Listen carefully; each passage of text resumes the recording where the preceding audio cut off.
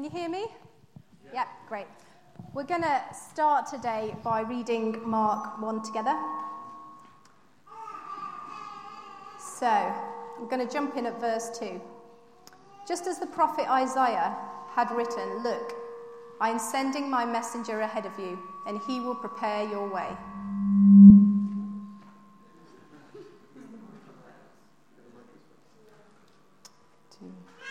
Are we good, Ben, or should I swap mics? I can use the handheld. We'll try that. He is a voice shouting in the wilderness, "Prepare the way for the Lord's coming. Clear the road for him." This messenger was John the Baptist. He was in the wilderness and preached that people should be baptized to show that they had repented of their sins and turned to God to be forgiven. All of Judea, including all the people of Jerusalem, went out to see and hear John. And when they confessed their sins, he baptized them in the Jordan River. His clothes were woven from coarse camel hair, and he wore a leather belt around his waist. For food, he ate wild locusts and honey. John announced, "Someone is coming sooner who is greater than I am. So much greater that I'm not even worthy to stoop down like a slave and untie the straps of his sandals. I baptize you with water, but he will baptize you with the Holy Spirit." One day Jesus came from Nazareth in Galilee, and John baptized him in the Jordan River. As Jesus came up out of the water, he saw heaven splitting apart and the Holy Spirit ascending on him like a dove. And a voice from heaven said, "You are my dearly loved Son, and you bring me great joy." The Spirit then compelled Jesus to go into the wilderness where he was tempted by Satan for 40 days. He was out among wild animals, and angels took care of him. Later on, after John was arrested, Jesus went into Galilee, where he preached God's good news. "The time promised by God has come at last," he announced. "The kingdom of God is near. Repent of your sins and believe the good news." So those of you who've been around recently will know that at the moment we're looking at the names of God, and today we're looking at God as Adonai. Now, Adonai means Lord, Master, and it's mentioned about 434 times in the Bible, approximately. But it's actually more than a name. It actually speaks of relationship, and it speaks of God's complete possession of us and our total submission to him. So it's a name of power. It's a name that you can depend on. Now, you may have noticed I have a whiteboard with me today. Sometimes I find it helpful just to see something visually. So I'm hopefully going to use words to map this out for you today, and hopefully you'll find that helpful. So, we have the kingdom of heaven and we have the kingdom of earth. Now, in the kingdom of earth, we have these things called rulers. Now, David, are you able to film this? Put it on there, if you're able to do that, Phil. We're going to try something jazzy today, and Dave's going to try and film. So that maybe at the back you can say, "Oh, failed at the last hurdle." We'll see. It might come back. There we go. So we have emperors, presidents, prime ministers, kings, queens. But if you follow a ruler, your life feels like it's controlled outside of itself.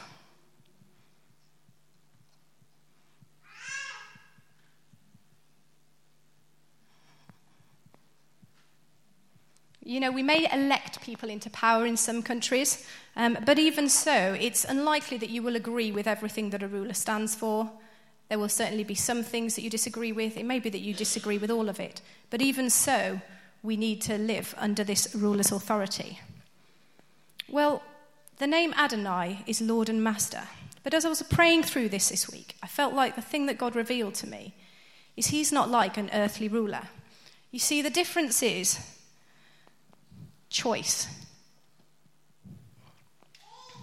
We have a choice to make him Lord and Master of our life.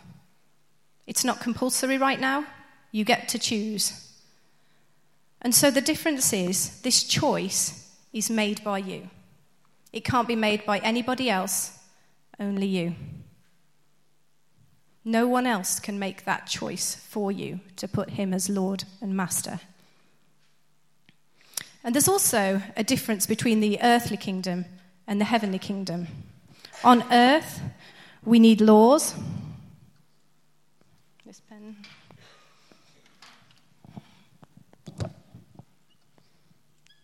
We have laws. Now, our laws influence culture. However, as I was praying about this, I felt that in heaven, we don't have laws. We're not dependent on laws in heaven. The thing we're dependent upon in heaven is truth. And that's the difference. There's a shared truth. There's not disagreement in heaven. Heaven is in unity within itself. So instead of needing laws, it has truth. If you set your path onto earthly things, you will find that it doesn't lead you to here. However, if you set heaven as your path, you will find that you can navigate earth with a different kind of truth. The principles are different, you see. So you may not agree with the laws on earth. However, you will see that they are powerful, and you will know that you are influenced by them. So some other principles that are different between the heaven and earth. So on earth, where there is disagreements, we make war. In heaven, it's all about peace. On earth, we put ourselves first. In heaven, it's about being last, as we will know from reading the Bible. On earth, we depend on our circumstances to bring us joy. In heaven, we hold things lightly because we trust God in all circumstances. On earth, we fight for independence. David, you may need to do close-ups if it's not showing up very clearly. Oh, great. And up here, in heaven, the way is wisdom. And so you can see there are loads and loads of different principles. There's more principles than this. I've just picked out a few that God brought to mind when I was praying through this. There's one other thing that I haven't put on, actually. In earth, we disregard people that may have offended us, people that may be different to us, people that may have hurt people we love. The kingdom of heaven, we regard people, we regard everyone. So there's very different principles. To truly be free on earth, you need to understand choice. The choice to make peace, not war. The choice to put yourself last, not first. All these things come with a choice. And if wisdom marks your path, you'll know that your way is good. In the reading today, we read, "The kingdom of God is near. Repent of your sins and believe the good news." Now, when we think of sins, we think of obvious things that we get wrong. Actually, this whole mindset is sin because it's different to God's way of doing things. So when we repent, because the kingdom of God is near, it means we change our way of thinking to this way of thinking. So the thing that we haven't taken into consideration in all of this is the enemy. Who is the devil in all this, and where does he sit? Well, the Bible says that the enemy is a liar. And the enemy only has authority over here. He operates here, in the kingdom of earth. He has no authority here. This is a really significant thing to get your head around, because what you find is that every time our thoughts influence this kind of thinking, the enemy can take a foothold. Every time we think on earthly values and principles, we give the enemy a foothold. And Ephesians 4:27 tells us not to give the devil a foothold. We're going to read Acts 5 now. And this is a story about Ananias and Sapphira. You may be aware of this story, but I'm going to read it anyway, and then we're just going to talk about that a little bit. But there was a certain man named Ananias who, with his wife Sapphira, sold some property. He brought part of the money to the apostles, claiming it was the full amount. With his wife's consent, he kept the rest. Then Peter said to Ananias, "Why have you let Satan fill your heart? You lied to the Holy Spirit and you kept some of the money for yourself. The property was yours to sell or not sell, as you wished. And after selling it, the money was also yours to give away. How could you do a thing like this? You weren't lying to us, but to God." As soon as Ananias heard these words, he fell to the floor and died. And then it goes on to say how his wife also, the same thing happened to him. She also said the same thing as Ananias, and she also fell to the floor and died. Now, this story points out some interesting things to me.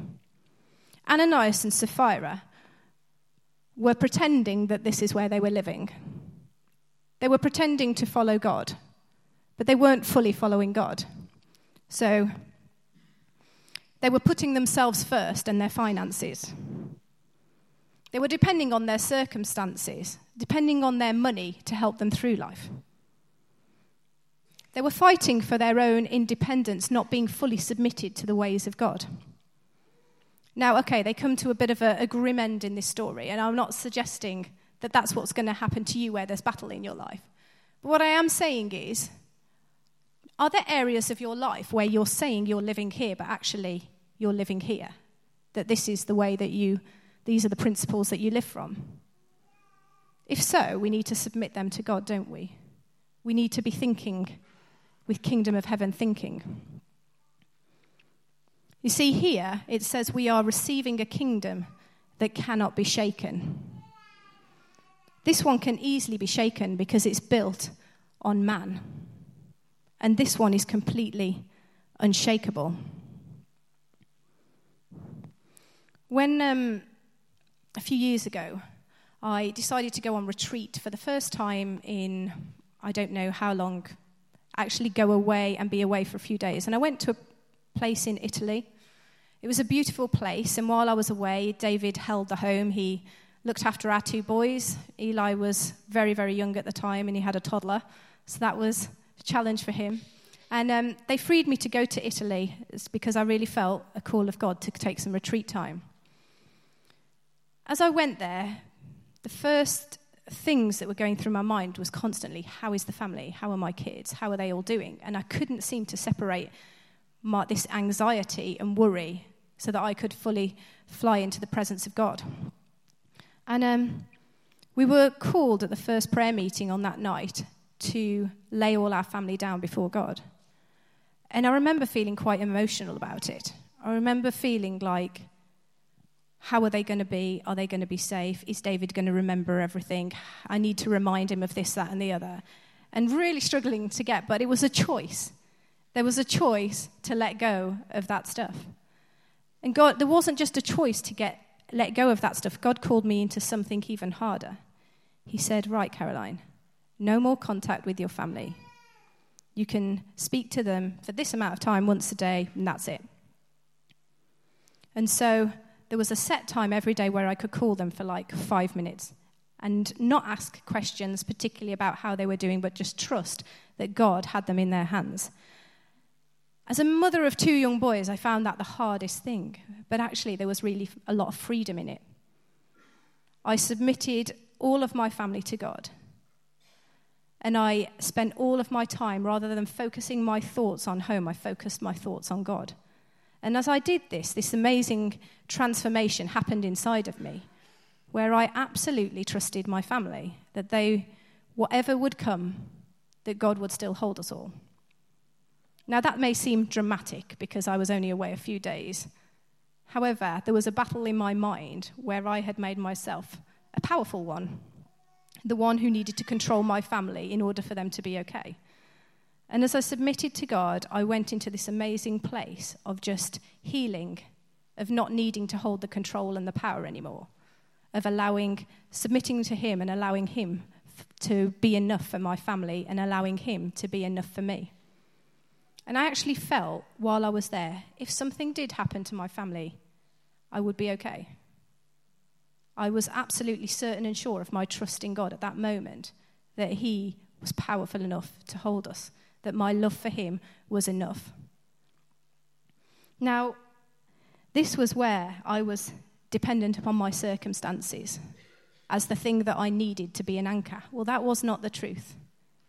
The truth is, we need to hold things lightly. Even our relationships, even our children, our jobs, our thoughts, our habitual habits that we're trying to break free of. Everything needs to bow the knee to God. And it's a choice. It's a choice. I had a choice when I was in Italy. I could have said, no, I'm going to keep thinking about them and I'm going to keep stalking David with texts. But I didn't. Probably he was very grateful of that as well. This is kingdom thinking. Now, what I feel God said to me the other day was that when we operate from here, we're not at war with the earth, we sit above it. We're not trying to make war with this stuff or with people who operate in this way. We sit above it when our way is wisdom, when our thoughts become God thoughts. I don't know about you, but I really want to undergo as much transformation as I can so that every thought in my head is a godly thought. I can also honestly tell you, I am really not there. Ask my kids and my husband and Stevie, who live with me, and Gideon. But this is my goal, to be completely transformed so that I sit above earth.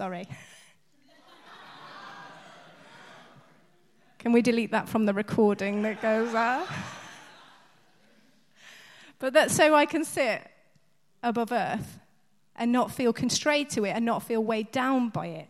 Because it is weighty living on this earth. I don't know how you find it. It can feel like a really heavy place to live at times, especially when things go wrong and not as we want.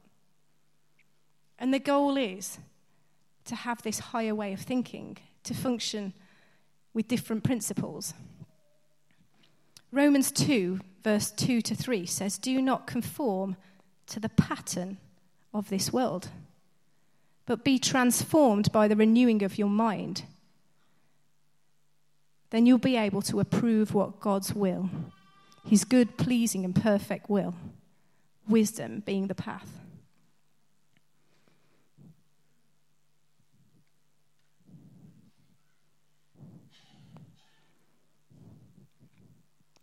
This may seem like, why is this connected to Adonai, you might be thinking. I think because it comes back to this choice. Who is Lord and Master of your life? Are you choosing to put God as Lord and Master over all your thoughts, over your actions? It's a choice. I can encourage you to do that this morning, but I can't live it for you. I can't make God Lord and Master of your life because it is your choice.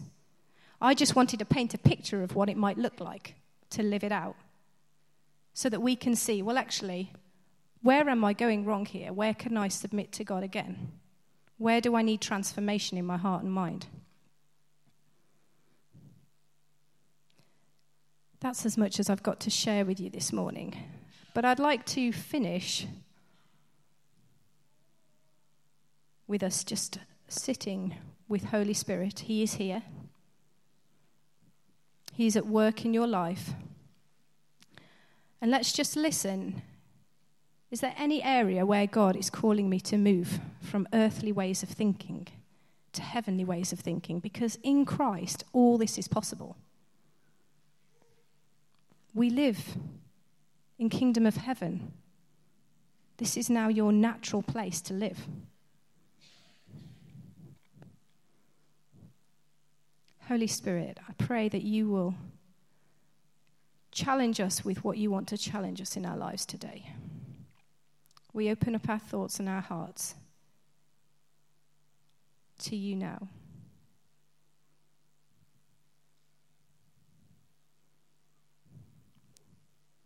God, we repent of earthly thinking that causes us to feel heavy and weighed down.